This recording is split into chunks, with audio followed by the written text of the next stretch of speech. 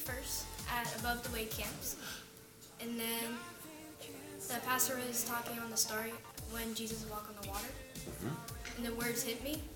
The words was, "It is I, don't be afraid." And then I went to the doors, and the lady asked, "What do you want to do?" And I said, "I want to give my life to Christ."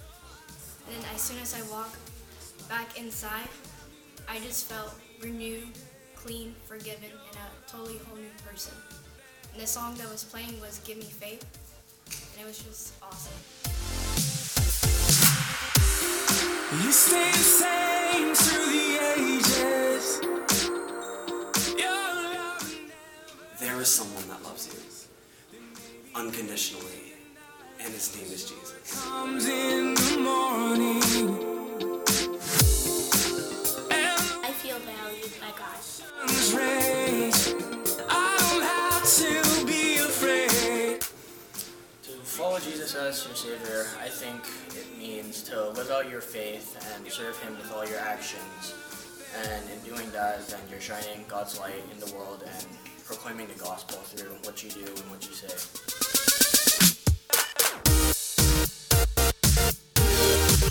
Remember praying to God and saying wow, I'm totally broken and my life is broken and there's really nothing else that can heal my brokenness but Jesus. And so I remember just praying Lord, I'm broken and I need you.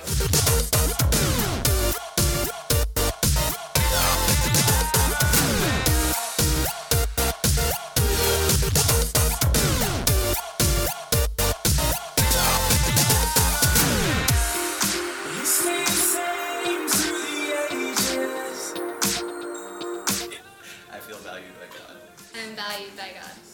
I feel very valued by Jesus. I feel valued by God. I feel very valued by my Father, yes. To be a follower of Jesus isn't just saying, "Oh, I believe Jesus, so I'm going to go to heaven." To be a follower of Jesus to act upon what Jesus wants us to do. Being a follower of Jesus means that you are saying, "God, I'm going to let you have my life, and you are going to lead me to change people, to bring them to you, to impact lives, to change people, to just say, I'm going to follow you, God, and wherever you want me to go, that's where I'm going to be. Because I know that you're my Father up in heaven. You have a plan for me. You know where I'm going to go, and that's something only He can control."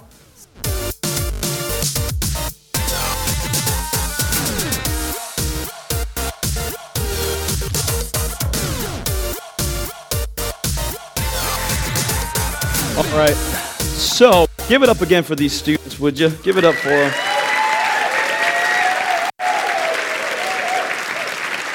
Thank you, guys. You guys can have a seat. Y'all make some noise for them. Come on.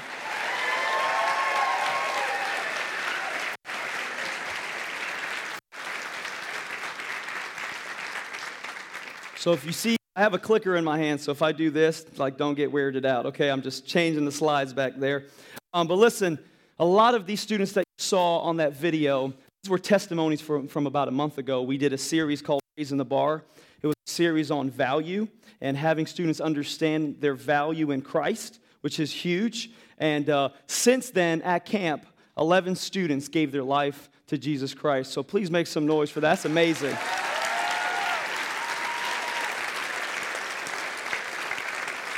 And not only did they decide to follow Jesus, we had a lot of recommitments. Just lives were changed. They came with their brokenness to the altar, and it was the most beautiful thing you could ever see.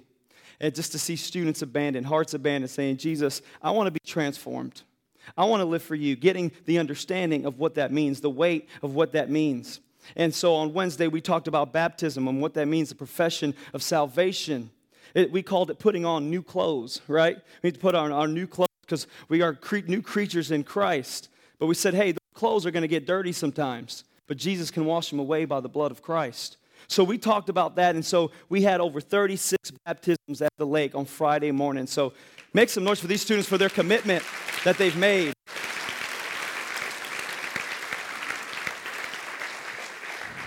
And the truth is that a lot of these students wouldn't have been able to go if it wasn't for you.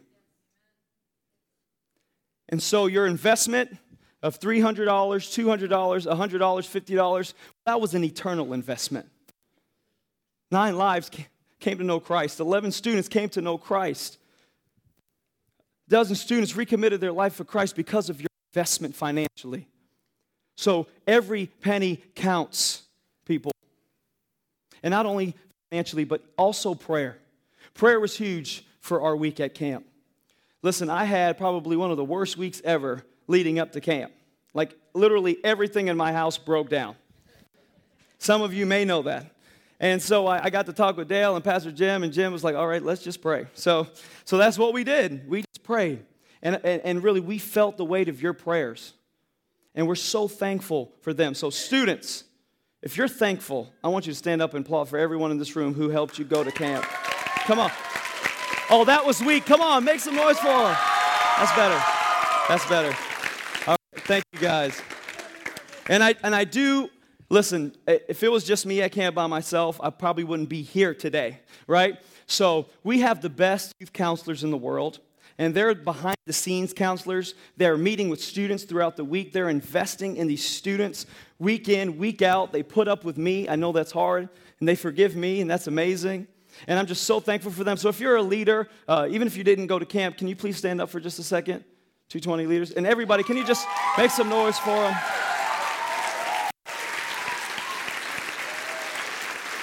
All right, thank you, guys. So it's pretty amazing. It really is amazing to have such a youth group that is on fire for Christ. If you don't know my name is Arthur Goncalves. I know that last name is weird. I'm Portuguese, okay, not Gonzalez, Goncalves. But I'm the youth pastor and worship pastor here at Avalon Church. And the one thing that you should know about me is that I love to see students know Christ. I love to see students engage with Christ. We love to see students know Jesus in a real way. We know that he's not a far-off God, but he's alive in this place this morning. And that's important for our students to know. That's important for our students to be in the Word and understand who God is. Amen? So, on the other end of the spectrum of that, there's a pretty scary statistic that we've talked a lot about at church, and you've probably heard it in the media. But the statistic is, see if it goes. Jonathan, help me out here. No, there it is. Okay, so it's 80% of young adults leave the church after high school. And that's really scary. When I see that number, I'm like, what are we doing? Right? 80% of young adults leave the church. So that means that 20% of students stay in the church, are plugged in the church. And so instead of really focusing on the 80% this morning, I'm going to focus on the 20% for a second. And I went on a website called Christian Today. It's a really neat website. They give some pretty neat polls about this kind of stuff. And there was a poll of students that gave reasons why they stayed in the church, why they stayed plugged in, why they stayed on fire for Christ. So we're going to go over them just really quick before we start off this morning. So the first reason, this is what some of the students said, the 20%ers. It said, the church helped guide my decisions in everyday life. That seems pretty basic, but somebody was awake and on fire for Christ enough to invest in these students, right? So this is a big one. So the church helped me guide my decisions in everyday life. Second, my parents were still married to each other and both attended church. So they understood the marriage relationship. They understood that it's more than just them, but it also includes their children and what it says about God and the covenant of marriage. And I know some of you in here are thinking, well, I'm a single parent. Well, hey, this is for you too. Bring them to church. Stay on fire for Christ. They can see that. Amen? They can see that. All right. I say amen just to make sure you guys are awake. So here we go. The pastor's sermons were relevant to my life. Dale does an amazing job at that. So I'll make some noise for Pastor Dale. He's amazing. I know he hates that, so I'll hear about it on Tuesday. But we love you, Pastor Dale and Pastor Jim, for all that you do. Your investment in us and in our congregation, it's amazing what the impact you have on our students. And sometimes they don't tell you, but they tell me. And it's amazing. You guys are you shine in the light of Christ. So thank you for that and all the hours you put in for writing up those sermons and really being obedient to Christ. So the last one is, here it goes. All right. At least one adult from church made a significant investment in me personally and spiritually. So like the first one and this one go kind of hand in hand. But somebody in this place, somebody in their life at their church made a significant investment personally and spiritually. So what that means is somebody had to take the time from their own life to invest into a student. And because of that, they're part of the 20% who stayed in the church. They're part of the 20% who are changing the world for Christ. If we look at that statistic, that means 80% of students who are in this place won't be back at church after high school. But you can change that. It starts with you, church family. And let's make this 20%, let's increase it to 50%. And let's go from there. Let's make it 100%. Amen? All right. So one thing that you see in that statistic, I'll go back here. One thing you see in that statistic is that you see people who are invested, right? People who are on fire for Christ. People who said, you know what? It's not just about me, this Christian walk. To be awake spiritually means that I have to make a sacrifice in others' lives. That means that I have to leave a legacy. And I have to live for Christ. And when I'm on fire for Christ, here's what it does. It transforms the lives of students. And when I live for Christ, by the way, if you don't think they're watching you every day, every Sunday throughout the week at the store, they are. They see you. They see me. And by the way, they call me out all the time. Without fail. Like students, by the way, they don't like give you a pat in the back. They don't do that. They tell you everything that you did wrong, okay? That's what they do. They're so good at that. So, but the truth is they're watching you. And if you're spiritually awake, then they'll be spiritually awake. And what that does is that transforms generations. And that transforms families. That transforms our children. And it leaves a legacy for students and children and the people at our workplace to live for Christ. So it's super important this morning. And we can't keep going through the motions of, you know what? I know Arthur's talking about that. Saw students in the front. You know, they had their hands up. They were on fire. I'll get to that. There's some things I got to get to first. But the matter is urgent. The matter is urgent this morning. We have these shirts that says awake. I have mine that says wide awake. We got these from camp. We can't fall asleep because it's affecting everyone around us. And they're going to be able to say, you know what? Does he really follow Jesus? Because I don't see it in his life. And that's super important for us this morning to be able to see. So this morning, what we're going to do, it's going to be a really quick lesson. Not really, I'm kidding. It's going to be kind of long. But the truth of the matter is, I learned that from Dale. So the truth of the matter is that we're going to compare and contrast what it means to be spiritually awake, compared and contrast to what it means to be spiritually dead or asleep. All right? And we're going to look at Ephesians 4 and 5. So if you have your Bible, if you have your iPhones or your iPad, by the way, this is an iPad for those who don't know. And it has my lesson on there, and it also has scripture on there. It's a Bible. I know that's weird. So if I carry it around and reading from the scriptures in here, just so you know, okay? I'm not like text messaging or Facebooking or anything like that.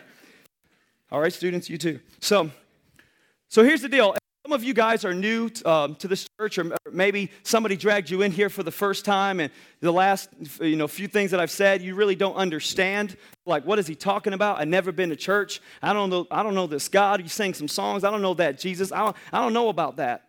Well, I'm here to tell you that we have something for you this morning as well. And if you're new this morning, I'm just so thankful that you're here, and there's something to be learned this morning. At very least, the first thing is you'll have something applicable to bring home. You'll grow this morning. But I really believe that God has something specific for you. That God wants you to wake from your slumber. God wants you to be alive for Christ. God wants you to know him. And that's what we talked about this morning. And thirdly, I think this is the best one. If you don't know Christ this morning, and this is kind of foreign to you, it's all good. Here's the deal. I'm sure a Christian invited you, okay? So at very least, you can kind of write down some notes and say, hey, dude, you're not following what that guy said last Sunday. You can keep him accountable, okay? If you don't know about this Jesus stuff and God, let me just tell you, you can keep your Christian friend accountable, because this morning, the passages that I'm going to read from were specific to Christians. So Christians, are we awake this morning? That's the question. So before I go any further, I'm going to go ahead and pray, then we'll get started. In this place, God, we thank you that you don't need all this technical stuff. You don't need that. God, that you're in this place. God, I just pray that you would speak through me this morning, that I would decrease so that way you would increase in this place. God, teach us something new this morning. Make it fresh in our hearts. Help us to not be Christians who are asleep, who are spiritually dead, but Christians who are awake and alive. So when others see us, they're like, dude, there's something different about you. I want to know that, Jesus. God, break our hearts this morning. Convict us. Give us new breath and new life. We pray all this in Jesus' name. Amen. So before we go any further, I just want to actually talk about the first thing, which is being spiritually dead. So if you're in Ephesians 4, you can go ahead and turn to 4:18. We'll get there in just a second. So what does it mean to be spiritually dead or asleep? Well, simply, to be spiritually dead or asleep, it's a man or woman without Christ. And remember, take note that this particular scripture was written to Christians. So what this means is at some point in your life, you decided to follow Jesus, right? But at some point in your life, you've kind of said, God, I got this, right? You say, God, like, I'm a veteran. I know about all this stuff. I got this. I got this on my own. So it's a man or woman without Christ. But don't take my word. Take the scripture's word. So here it goes. So Ephesians 4:18, here's what Paul tells us. They are darkened in their understanding, and they've alienated from the life of God because of the ignorance that is in them due to the hardness of their hearts. So I highlighted stuff because this is what I do in my YouVersion app. So it kind of makes it clear so you can understand the points of the scripture. So here's what Paul says. What is spiritually dead mean? What does it mean to be spiritually asleep? It's simple. You've alienated yourself from the life of God. It's a man or a woman without Christ. That at some point in your life, you decided to say, hey, Jesus, I got this. And it goes on and it kind of tells us that it's because of the ignorance that is in them. It's because maybe we've hardened our hearts at some point of our life that we've alienated ourselves from God. And we say, God, we got this. And here's what happens when we do that. And I'm going to go over the scripture, but here's some of the things that happen that you can kind of notice. When we become spiritually dead or asleep and we alienate ourselves from God, we start to be a little angry. We start to be a little grumpy, maybe a little lazy, a little miserable, a little unforgiving. Maybe somebody asked you this week, hey, let's go get some coffee. And you're like, and that person says, because I'm struggling and I need some hope. And you're probably thinking, dude, I can't make it. I can't make it. And the dude's like, why? Why can't you make it? Because I got a football game I got to watch. Orlando City is on TV. This is a serious thing. And we get in this downward spiral of being spiritually asleep that we kind of, Paul says, we start to harden our hearts to people, right? We start to harden our hearts at our jobs. We start to harden our hearts towards our family. And then after a while, you've just alienated yourself from the life of God. But here's what the scripture says. It goes on and it kind of gives us a little more detail of what it means to be spiritually asleep or dead. And it kind of gives us the characteristics of that. So here's what the verse says. Ephesians 4:19. It says, they have become calloused. I love this word. Become callous and have given themselves up to sensuality, greedy to practice every kind of impurity. And this is a big deal. So that word callous, that's a pretty important word there, right? That we start to harden our hearts, right? We start to harden our hearts because of the ignorance that is in us, and then we become callous. So I said, you know what? Let me define this for us this morning. Callous. So the Oxford definition of callous, here it is. It says showing or having an insensitive and cruel disregard for others. So when we become spiritually asleep and we alienate ourselves from the life of God, we become calloused, right? And we become insensitive towards people, God's people even. And we have a cruel disregard for others. And by the way, it's noticeable whether you notice it or not. Amen? I didn't get as many amens on that one. But that's the truth. So Paul warns us. He says, hey, being spiritually dead and being spiritually asleep like this matter, this is a big deal. And I'm just warning you guys this morning because the Word of God, if the Word of God is alive in which it is, then He's speaking to us this morning as well. Christian, are you with me? He's speaking to us. And Paul says, don't fall asleep. It's a slippery slope. When you fall asleep spiritually, it's shaky ground. And here's what happens to your heart. Your heart becomes infertile soil. You harden your hearts. So now I'm going to read a ton of scripture. So here we go. Buckle up. And get your reading glasses on. Here we go. Ephesians 4, 25 through 32. So these are some of the characteristics, some of the things that are super duper important. And Paul addresses them. He says, if this is you, then you're asleep. And we'll go over the awake part in just a second. So I'll kind of skip over those, but we're going to go over some of the characteristics of what it means to be asleep. So Ephesians 4, 25 through 28. It says, therefore, having put away falsehood, let each one of you speak the truth with his neighbor, for we are members of one another. When I think of falsehood, I think of gossip, right? We start to talk about people. We start to lie about people, even within the body of Christ. And it starts affecting us real bad. And Paul says, put that away. Put away all falsehood. Just put that away. I love the way Paul addresses all this, by the way, and pay attention to those because he's very clear and he's adamant about it. Because we can't deal with sin in a casual way. He says, put that away. Put away falsehood. Let each one of you speak the truth. Then it goes on 26. It says, be angry and do not sin. Do not let the sun go down on your anger and give no opportunity to the devil. See, the truth is you're probably thinking, dude, I can be angry when I'm awake for Christ. That's not the truth, okay? What he's saying here is be angry towards sin. Be angry and do not sin. Just so we're clear here, people, that he's saying be angry at your sin. That when you set up the guardrails where things you know you shouldn't be looking at or doing, that you set up these guardrails and say, man, I hate that. And I don't want to even go close to that. I hate that sin. Be angry. Do not sin. Don't let the sun go down on your anger and give no opportunity to the devil. Married couples in here, you know what I'm saying? You have a fight, and then you let the sun go down on your anger, and what that does, the Bible says, is it gives opportunity to the devil. It opens the door, because the Bible says that he's prowling. It says, be angry, do not sin. Be angry at that sin. Don't let the sun go down on your anger and give no opportunity to the devil. Goes on and says, let the thief no longer steal, but rather let him labor, doing honest work with his hands, so that he may have something to share with anyone in need.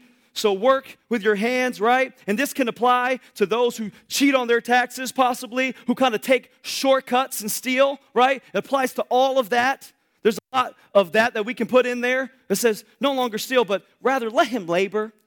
So when we give, and we can share what we have and know that that is glorifying to Christ. Let him labor with his hands. Goes on.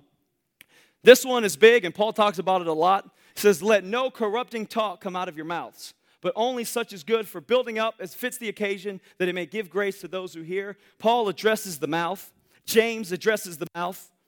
James says that out of the same mouth we worship Christ and we curse him. So the mouth carries a lot of weight, and he spent some time talking to us believers about that. He says, let no corrupting talk come out of your mouth. Christians, he said none. And I struggle with that. And some of you guys are probably thinking, really, Arthur? Yes, really. There's some parts of our life, it could be slander, it could be anything. What he's saying is don't let that come out of your mouth. Only such as that is good for building up and fits the occasion, so that it would give grace to those who hear. Then it says, do not grieve the Holy Spirit of God, by whom you were sealed for the day of redemption. Here it goes. Let all bitterness and wrath and anger and clamor and slander be put away from you, along with malice. Here's what this is saying, is when we become bitter with one another, Christians, when we become bitter to those outside of the faith, here's what it leads to. It leads to wrath. It leads to anger. It leads to clamor. It leads to slander, gossip, and here's what it leads to. And then you want to hurt somebody. So here's what Paul says. He says, put that away. Put it away for good. Put it away, along with all kind of malice. Be kind to one another, tenderhearted, forgiving one another as God in Christ forgave you. We'll get back to that in just a second. I think I'm there. Maybe? Okay, here we go. But sexual immorality and all impurity or covetousness must not even be named among you, as is proper among the saints. Do I really have to go over this one? Are you coveting this morning? Do you want what your neighbor has, and so everything you do in your life is just to try to get some of that? Are you looking at things you're not supposed to be looking at? Students, adults? Are you looking at women, men in here when they walk by? He says, no, if you've already thought of it, then you've already done it. We had a breakout session at camp and we talked about this topic. And I gave a little bit of my testimony. I said, here's what I do. If I see someone that I believe is attractive, and by the way, here's what I do. I don't even look that way. And I said, students, you just keep walking this way. Because that's what Paul's telling us this morning. Don't even let it be named among you as it is proper among the saints. Let there be no filthiness, nor foolish talk, no crude joking, which are out of place, but instead let there be thanksgiving. So Paul addresses it again. He says, whatever comes out of your mouth, be careful because it carries a lot of weight. Christians, are you with me this morning? Don't let foolish talk come out of your mouth. Oh, that's just a joke. No, it isn't. It's out of place, Paul says this morning. That joking, that bad mouthing, that's out of place. That doesn't build anybody up. He says, replace that with thanksgiving. For you may be sure of this, that everyone who is sexual, immoral, or impure, or who is covetous, that is an idolater, has no inheritance in the kingdom of Christ. So he says, when we become sexually impure and we start to focus on these things, and when we begin to covet, it becomes an idol and it replaces Christ. He says, don't do that because that has no inheritance in the kingdom of Christ. He's really clear on that this morning. Then it goes on and says, let no one deceive you with empty words. For because of these things, the wrath of God comes upon the sons of disobedience. Don't just give everyone the fluff, right? Hey, that's great. All right, nice to see you. And you're gone, right? Paul says, take a second to invest. Goes on and says, therefore, do not become partners with them, for at one time you were in darkness, but now you're in the light. You're the light in the Lord. And this is so big, and we're going to get to that in just a second. Then it goes on and says, take no part in the unfruitful works of darkness, but instead expose them. This is huge. This whole verse is huge. It says, don't even take part in unfruitful works, because those unfruitful works, that's darkness. And Jesus is telling us this morning, instead of partaking in that, expose them. Expose them. For it is shameful to even speak of these things that they do in secret. You know about some of the things? It's shameful to even think about these things, to speak about these things that they do in secret. Be careful, Christians, in what you put your mind into, and who you invest in, and what you do, and who you hang out. Because guess what? Everything that you do this morning is eternal. Christians, are you with me on that? But when anything is exposed by the light, it becomes visible. Y'all got to highlight this part. But when anything is exposed by the light, it becomes visible. For anything that becomes visible is light. I love that verse. He says, instead of carrying all that stuff around, instead of partaking in the unfruitful works of darkness, here's what you should do, Christians. Are you ready? Expose them and say, come to Jesus, say, God, here's the things that I'm doing. In just a few minutes, we're going to have time to worship again and time to come here and do business with Christ. That's the time, because here's what Jesus is saying. He says, don't hold that in. Don't even talk about those things. Here's what you need to do. You need to run straight to Jesus and expose them. Because once it becomes visible, for anything that becomes visible is light. And that's when you live awake. Are you with me, church? All right. So my question to you is, are you struggling with some of these things? Anything that Paul mentioned in those verses, are you struggling with any one of those things? I am. And the truth of the matter is every single person in this room is struggling with one of those things. I'm here to tell you that you might not be spiritually dead, but you might be spiritually asleep in some areas of your life. And what Jesus is trying to tell you this morning is, I want you to live awake. I want you to have hope. I want you to be alive for me. I want you to change generations. Break those chains. And I know the first natural reaction to this is probably thinking, you know what? I'm getting what Arthur's saying, so I think I got the game plan. I kind of get like this sometimes. So the first mistake we make is we try to fix it ourselves. Amen? Right? You're like, okay, Arthur told me all that. I wrote it. So here's my 10-step plan. I'm going to do it on my own. I got this. Right? I got this. And the next thing you know, you find yourself kind of carrying on everything, right? Carrying on all this baggage. I still haven't forgave this person, but I'm gonna do it. I'm gonna do it. I still haven't changed some of my ways. I still haven't changed looking at the things I'm not supposed to be looking at. So you start carrying it all on. And what happens is it becomes a downward spiral to the point where you just start becoming angry with everyone around you. And then you say, you know what? I left the church. Why? Because I was just so sick of everything. Why? What happened? Well, I try to fix it. I try to read my Bible more, but nothing changed. Well, have you forgave that person in the name of Jesus? No, I didn't do that. I was getting there, but I decided not to. We try to fix it ourselves, and we find ourselves in a deeper hole than we started with. So if you're anything like me, I'm a picture person. I'm a visual guy. I think every one of our students would know that. They would tell you that. So I got a video that I'm going to play here in just a second. In this video, maybe you can identify yourself with one of these people. And then after that, we'll kind of go over that. So y'all just buckle up and watch this really quick. All right. So who's watched that movie? Raise your hand if you watched that movie. That was a pretty good movie, right? Pixar makes some pretty neat movies. I brought my kids to Disney. They loved it. They didn't stay still. They were running around the movie theater. Anyway, but they loved it, all right? So, but I was watching that movie, and I've already started to prepare for this morning's message, and I saw something different when I saw that scene. And I was like, what a great analogy for this morning.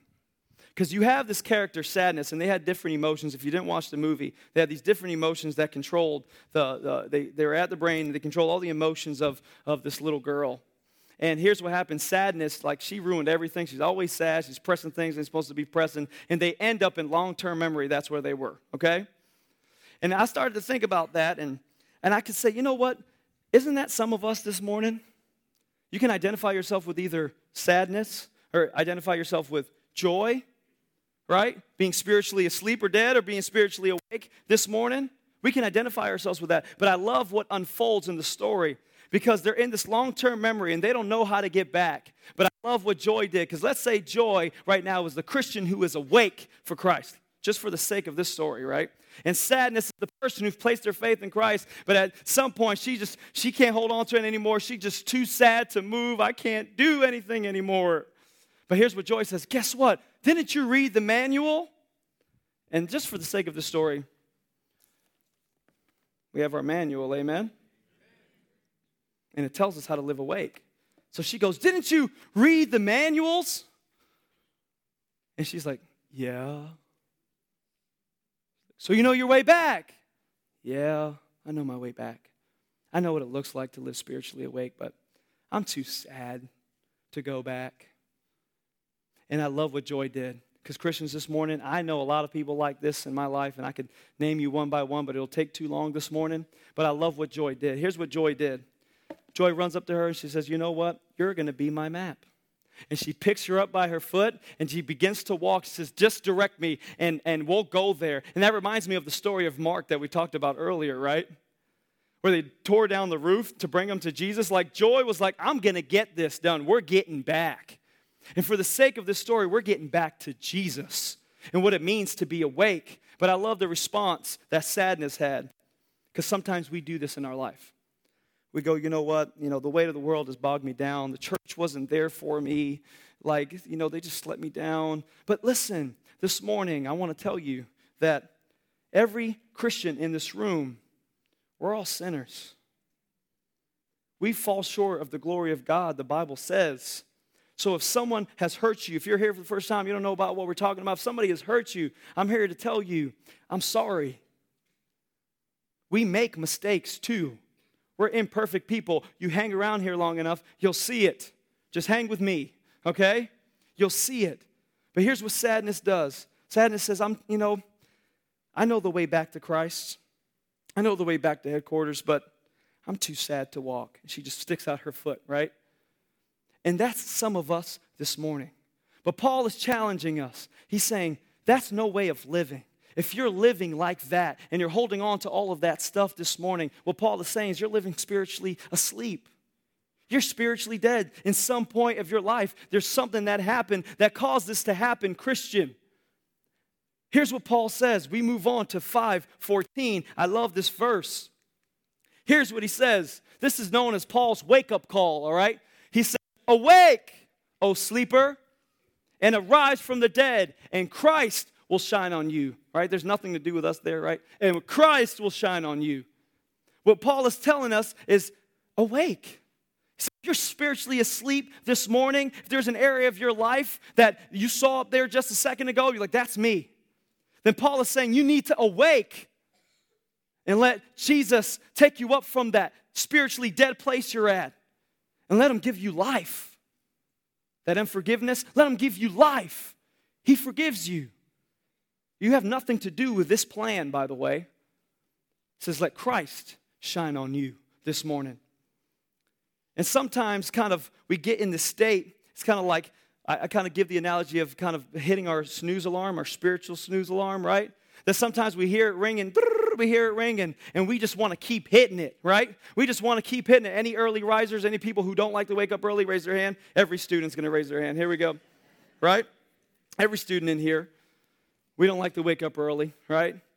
But what Paul is saying is stop hitting the spiritual snooze alarm of your life. Don't wait to forgive that person. Don't wait to get right with Christ. Christ is calling us to come to him with a repentant heart and saying, God, I can't carry this. And only Jesus will take you up from that spiritual state and make you alive again. And he will shine on you, the Bible says. So what does it mean to be spiritually awake? Here we go. What does it mean to be spiritually awake? Fully consumed by Jesus. Christ at the center of it all. This is important. If you have a pen or paper, you want to write this down. Just in case you forget. To be spiritually awake this morning is to be fully consumed by who Jesus is. It's to put Jesus at the center of it all. Because the truth is Jesus, he's not just another category of your life. Now, I got baseball, I got my job, I got my family, I got Jesus. He wants all of you, church family. He wants all of you this morning. Person who came for the first time, he wants all of you this morning. The Bible describes him as an all-consuming fire. Amen? He doesn't want just piece of you. He wants all of you. Because the truth of the matter is, and y'all probably want to write this down, is Jesus died in total surrender, didn't he? To the Father. He died in total surrender. For total surrender. Let me say that again. Jesus died in total surrender for total surrender of your life. But there's times that we just say, God, I got this stuff. I won't give you that because I got this. But Jesus didn't die for that. Jesus died for all of you. You saw some of these students with their hands held high. We learned what it meant to surrender this week, and that's why they had their hands up high. They're saying, God, I understand what you did. You died in total surrender for total surrender of my life. He wants all of you this morning. And I'll tell you what, sleepwalking, that's not an option neither, right? Who sleepwalks? Don't raise your hand. I'm just kidding. But there's people in here that sleepwalk. I used to sleepwalk, and that's a problem. But sleepwalking is not an option. So what does that mean? I love to tell stories, so here we go. I'm going to tell you a quick little story. So I got my wife in the front row. Jessica, raise your hand. She's going to be totally embarrassed. Y'all make some noise for my wife, Jessica. She's amazing. I wouldn't be who I am today, a goofball, without her. And listen, she shines Jesus. A woman who's spiritually awake, that's her. And she keeps me in my place. And she prays over me, and I'm just so thankful for you. And I couldn't be awake as I am this morning without her. Why? Because she made me coffee, okay? So, just saying. But Jessica at one point lived in her grandpa's house. We call him Grandpa Jim. And she lived in Delray Beach with Grandpa. And by the way, we got married in Delray Beach. We love it down there. And he had this beautiful house. And one night we kind of had a late night, and we were hungry, so we were eating. And Grandpa Jim has this kind of island where we kind of eat around. And so we were eating, and really it was just three of us, me, her, and a friend. And listen, this is Grandpa Jim's house, right? And it's hot down there, okay? And let's just say Grandpa Jim, he sleeps with, okay, you know what I'm saying? I don't want to go through all of it, okay? It's just breezy at the house, you know what I'm saying? So we were eating and we were hanging out, and then all of a sudden I see somebody come around the corner, and I go, 1, 2, oh no. That's Grandpa Jim. It's getting real serious in here now. And Grandpa Jim came out. And by the way, he wasn't awake. He was asleep. He looked like he was awake. But listen, he was feeling the breeze. He was coming out. He just walks out. Boom. He's walking out to the fridge. And I'm just seeing all this go. By the way, Jessica's first reaction is, oh my goodness. She was so embarrassed. She was so embarrassed. We just started dating. She was like, I can't believe he's going to leave me. And so I sat there on the island. And guess what, guys? I'm not going to lie to you. I didn't move. Why? Why, Art, didn't you move? Because, listen, he's a man. I've seen it, right? It's all good. So I sit there, right? I sit there and I'm just eating. I'm just amazed. Because he's walking. And he goes to the fridge. And I'm like, oh, hold on a second. And he gets some wheat bread. He loves wheat bread. And he gets a banana. Then he gets some mayo. And he gets some peanut butter. I'm like, he's asleep. And he puts it on the table right next to us. And he lays it and he gets a plate. And he gets a knife. That's when I started to get really scared, right? I was like, somebody's going to get hurt. But I stayed there because I was hungry, right? And I'm watching this all unfold. And he pulls out the bread, and he begins to put the peanut butter on there perfectly, but he's asleep. And then the mayonnaise. And then he cuts the banana, and he puts it, and he cuts it in half, and he just eats it. But I saw him just eating. He was just eating, right? He couldn't really taste it because he was asleep. So I got done, and I started to walk out, and I started to get a little creeped out a little bit. And as I was walking around the corner, I just wanted to get one more glimpse of this. I thought it was amazing. And I went, man. And then all of a sudden, he went. And listen, I took off. I went, oh my. And so let me just tell you, that next morning was mad awkward. So he sat in front of me on the couch, and I was like, please don't talk to me about this. Please don't talk to me about this. And he didn't. He talked about politics, which was great. So, but here's the point of this story. I tell you this story because sometimes we sleepwalk in our faith, right? We do all of these things, and these things become routine, maybe even religious, maybe even legalistic, right? But really, we're not really tasting the joy of the Lord. We're not really tasting life that Jesus gives us, but we're just kind of going through the motions, right? Just as Grandpa did. He made the sandwich, but when he ate it, I could just tell he couldn't really taste it because he was asleep. And this morning, we do that. We say, well, I serve here, and I serve there, and I do this, and I do that. But really, there's no joy. You just do it because you think you have to. But Jesus says, I want you to be awake. I want everyone around you to be like, what is different about you, man? It's the way you serve. It's the way you talk. It's the way you live your life. It's just different. So we looked at what it means to be spiritually dead, but now I want to look at some synonyms for awake this morning to make it a little more sense, to make it a little more relevant. Here's what the Oxford definition says: to stir, to come to. This is awake. To come around. I love this. Show signs of life, right? Return to the land of the living. I love that part. To realize, to become aware of your surroundings, right? Be conscious of, become cognizant of, become mindful of, informal, get wise to. You see, those characteristics, they're contagious. Why? Because people know that you notice them. Remember that poll we saw in the beginning? It took someone to notice. It took someone to kind of stir up something in the lives of those students who stayed. I'm going to be that 20% and stay in the church. That could be your children. That can be people at your workplace. You can stir up. You can become aware of what's going around you. You can get wise to what's going on around you this morning. But don't take my word for it. Let's look into the scriptures. I'm just going to hit these, and we'll be done here in just a sec. So here it goes. Ephesians 4:23-24 says, renewed in the spirit of your minds, and to put on the new self created after the likeness of God in true righteousness and holiness. So the Bible tells us the only way we can be transformed is by the renewal of our mind, right? Amen? So we need to be in the Word. Those who are awake, you need to be in the Word. You need to put on that new self. Those who are baptized at camp, students, you know what I'm saying, right? Your new clothes. I love this. Created after the likeness of God in true righteousness and holiness. Pursue holiness. Pursue God this morning. It's contagious. 4:28, doing honest work with his hands so that he may have something to share with anyone in need. We talked about that, doing honest work with your hands. So when it's time to share, when it's time to give, people will say, listen, I saw you at work. Why are you so honest all the time? You could have cut the corner on this and made a lot more money, but you didn't.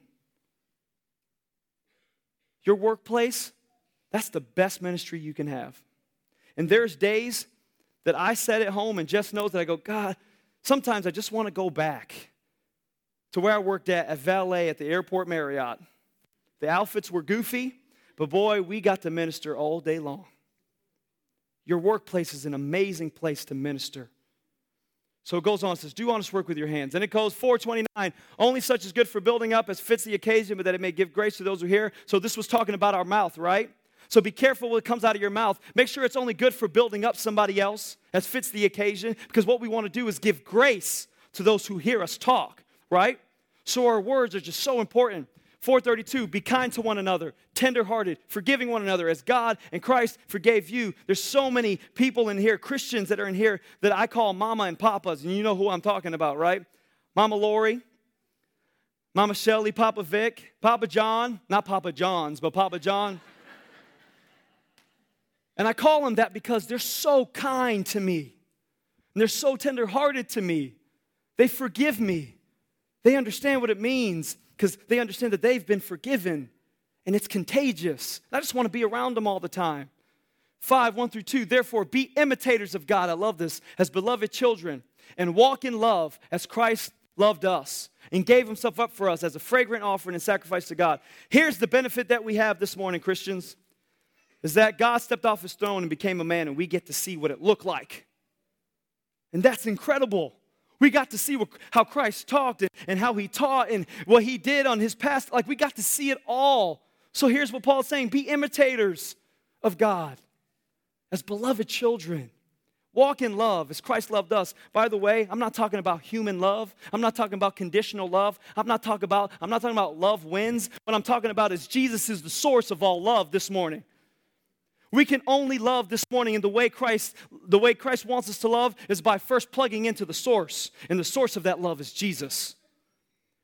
We don't know how to love. We need to plug into the source. We only know how to love because Christ loved us first. And that's super contagious. And I love the fact that it says, as Christ gave himself up for us. Guess what? Being awake, living awake, that's going to take some sacrifice of your time. You're going to have to give up some of your time to make a difference, to impact the next generation, to impact your children. Because when you do that, when you give up yourself as Christ gave himself up for us, here's what it does. It becomes a sacrifice, not for you, but for God. It becomes a fragrant offering to Christ when we give ourselves up to others, Christians, non-believers, as an offering and a sacrifice to God. I love that verse. Let's see here. And let there be thanksgiving. See, listen, I don't know if you remember Pastor Dustin Janney. Every time I'm around him, no matter where we go, here's what he says. Praise the Lord. God is good. Thank God. We'll be at the Starbucks and he'll just give a good praise the Lord. And you'll hear it from like all the way on the other Starbucks. And people are like, oh, you're a Christian? And it's something as simple as that. That no matter where we are or what we do, that when we have thanksgiving in our hearts, we can't help but to say, praise the Lord. My wife does it all the time. Sometimes they look at her like, that's weird. But she continues to say, praise the Lord. It's an amazing thing. It's contagious. 5:8-10, walk as children of the light, for the fruits of the light is found in all that is good, right, and true, and try to discern what is pleasing to the Lord. If you're a Christian this morning, you place your faith in Jesus, he says, walk as children of the light. That means walk awake of your surroundings. Pay attention to what's going on, for the fruit of the light is found in all that is good, and all that is right, and all that is true. If that's you, then you're awake, and you're making a difference. And I love this part. And try to discern what is pleasing to the Lord. Don't just make a quick decision, right? Students, I know y'all have issues with that. Parents, we got to pray for our students because they make quick decisions. They don't understand what it means to discern what is pleasing to the Lord. And sometimes we do that. Amen? I need you to say amen because these students need to hear it from you guys. Amen? All right? So 5:15 through 16, not as unwise, but as wise, making the best use of our time. I love that because here's the truth. Sometimes we don't think about things, and to live spiritually awake means that we have to walk as the wise, right? Making the best use of our time. Here's what I think about. I think about like being spiritually awake, and especially in this verse, not as unwise, but as wise. Some of you guys, I see sometimes when I'm at Starbucks, I see somebody who just woke up and they went to Starbucks. Like their hair's all messed up, like they have their like reindeer PJs and it's not even Christmas time. Like that's what happens. And I'm like, that wasn't very wise. That was not a good idea. It's not good, right? But here's what Paul says is in our spiritual life, being spiritually awake, we have to not walk as unwise, but as wise. What that means is when we wake up in the morning, we brush our teeth, hopefully, students, right? We take a shower, we look in the mirror, we kind of fix ourselves, and then we go on our day, right? We have to be that same way in our spiritual life. We can't just get up and go. Here's what we need to do. We need to get up in the morning, get on our knees and say, God, let nothing be more amazing than you this morning. We need to pray and talk to the Father, then get in the Word, listen to some worship. Let our day be started off with the amazing God that we serve. We have access to God through Christ Jesus. Walk in wise, making the best use of your time. And then be filled with the Spirit, addressing one another in psalms and in hymns and spiritual songs, singing and making melody to the Lord with your heart, giving thanks always for everything to God the Father in the name of the Lord Jesus, submitting to one another out of reverence for Christ. I can't help but I'm always singing, as you know.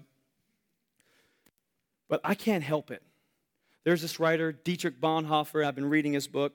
He says, when we don't sing out these spiritual hymns and these spiritual songs and we give praise to God, that our heart, it no longer has a melody to sing. Because there's some point of our life we fell asleep to Christ. We became spiritually dead, so there's no melody in our heart. But this morning, you saw students up here in the front worshiping Christ with all that they had, holding nothing back. I'll tell you what the reason is. They're awake. They have a melody in their heart, and they can't help but to give praises to God. They might not sing hymns, by the way. I'm sorry for that. But they're singing praise to God, giving God all the honor and all the glory always. And then the last part, it says, submitting to one another out of reverence to Christ.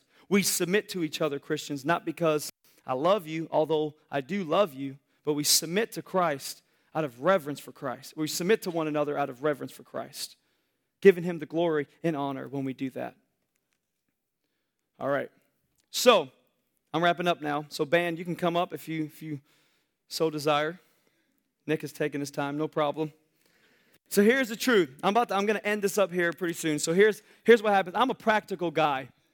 I kind of have to see what it looks like now. Because I've been talking about all morning what it means to be spiritually dead, and we looked at some of the characteristics, and maybe you can identify yourself with one of those. But you're probably thinking, okay, Arthur, how do I become spiritually awake? What's the step I have to take? How do I do this thing? So we're going to read out of Mark 5, 41 through 42. If I pronounce this wrong, I'm sorry. Mark 5, 41 through 42. Turn to that if you have your Bibles.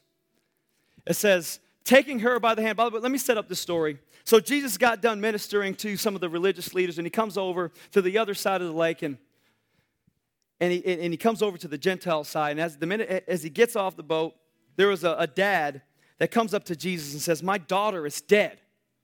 My daughter is dead. I need you to come and heal her. Now, come. I love the faith of this father, by the way, because he knew that Jesus could heal her. But he didn't know what was about to happen.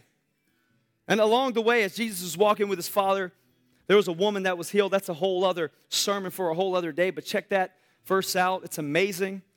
But here's what happens. He gets to that house and he sees that girl on the bed. And that might be you this morning. And he looks at her and he says, he takes her by the hand, this little girl. She's dead, by the way.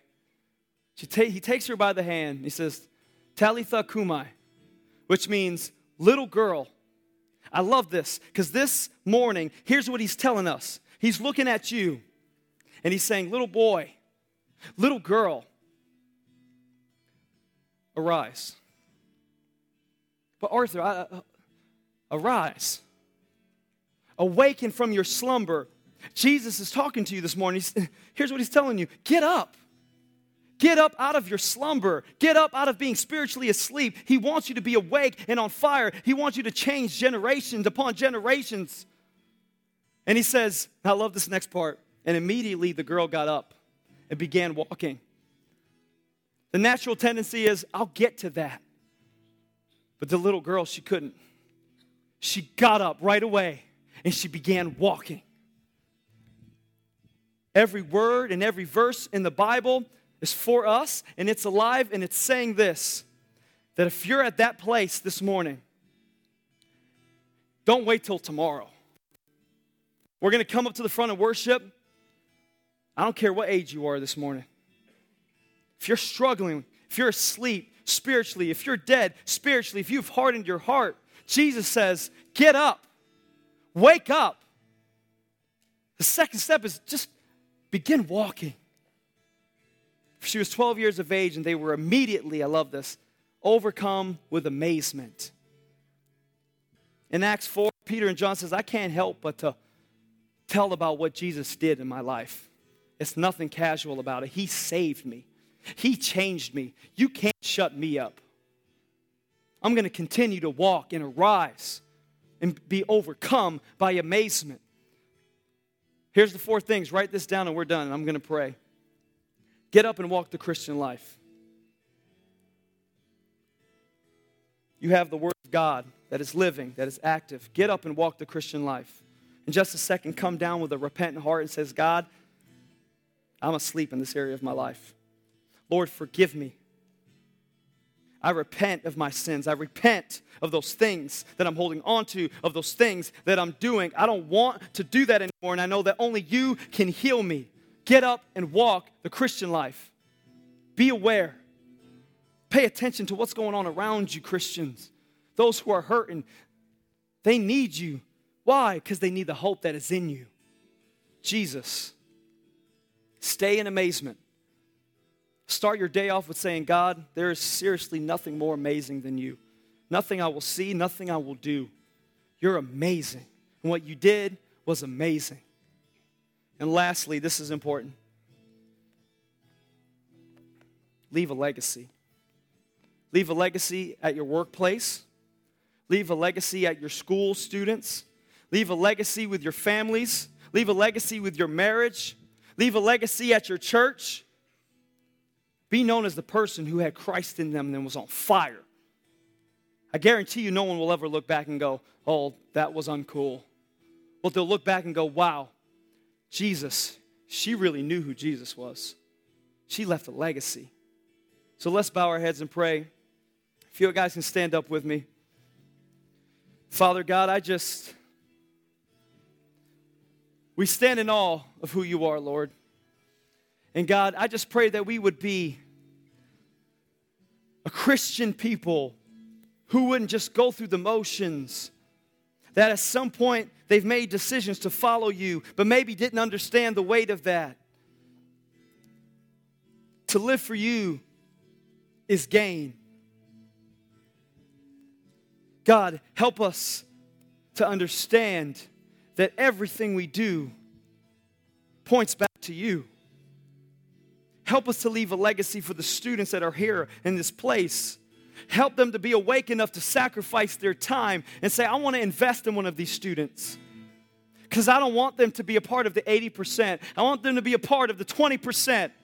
I want that number to increase in the name of Jesus. Please, Lord. God, help our marriages. Strengthen them. Help us to be an example in our marriages. Help us to be an example at work and not just be like everyone else. Let those in our job come to us and say, listen, man, I need prayer because I can see hope in you. There's not hope in any one of these guys. I'm coming to you because I need hope.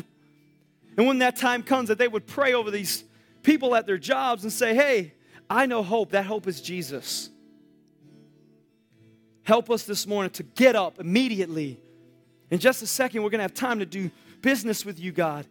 Let no one be afraid. No one is looking around. God, please help them to come to the front and say, I give you all of this baggage. I give you all of this stuff that I'm holding on to. I can't hold on to it any longer. It's bogging me down, and I'm asleep, and I'm dead, and I want to be alive. I want to awaken from my slumber. I can't do this anymore. And Jesus, only you can give me life. We love you, God. We thank you for your word and that it's living and active this morning. We give you all the honor and all the glory. We pray this in Jesus' name. Amen.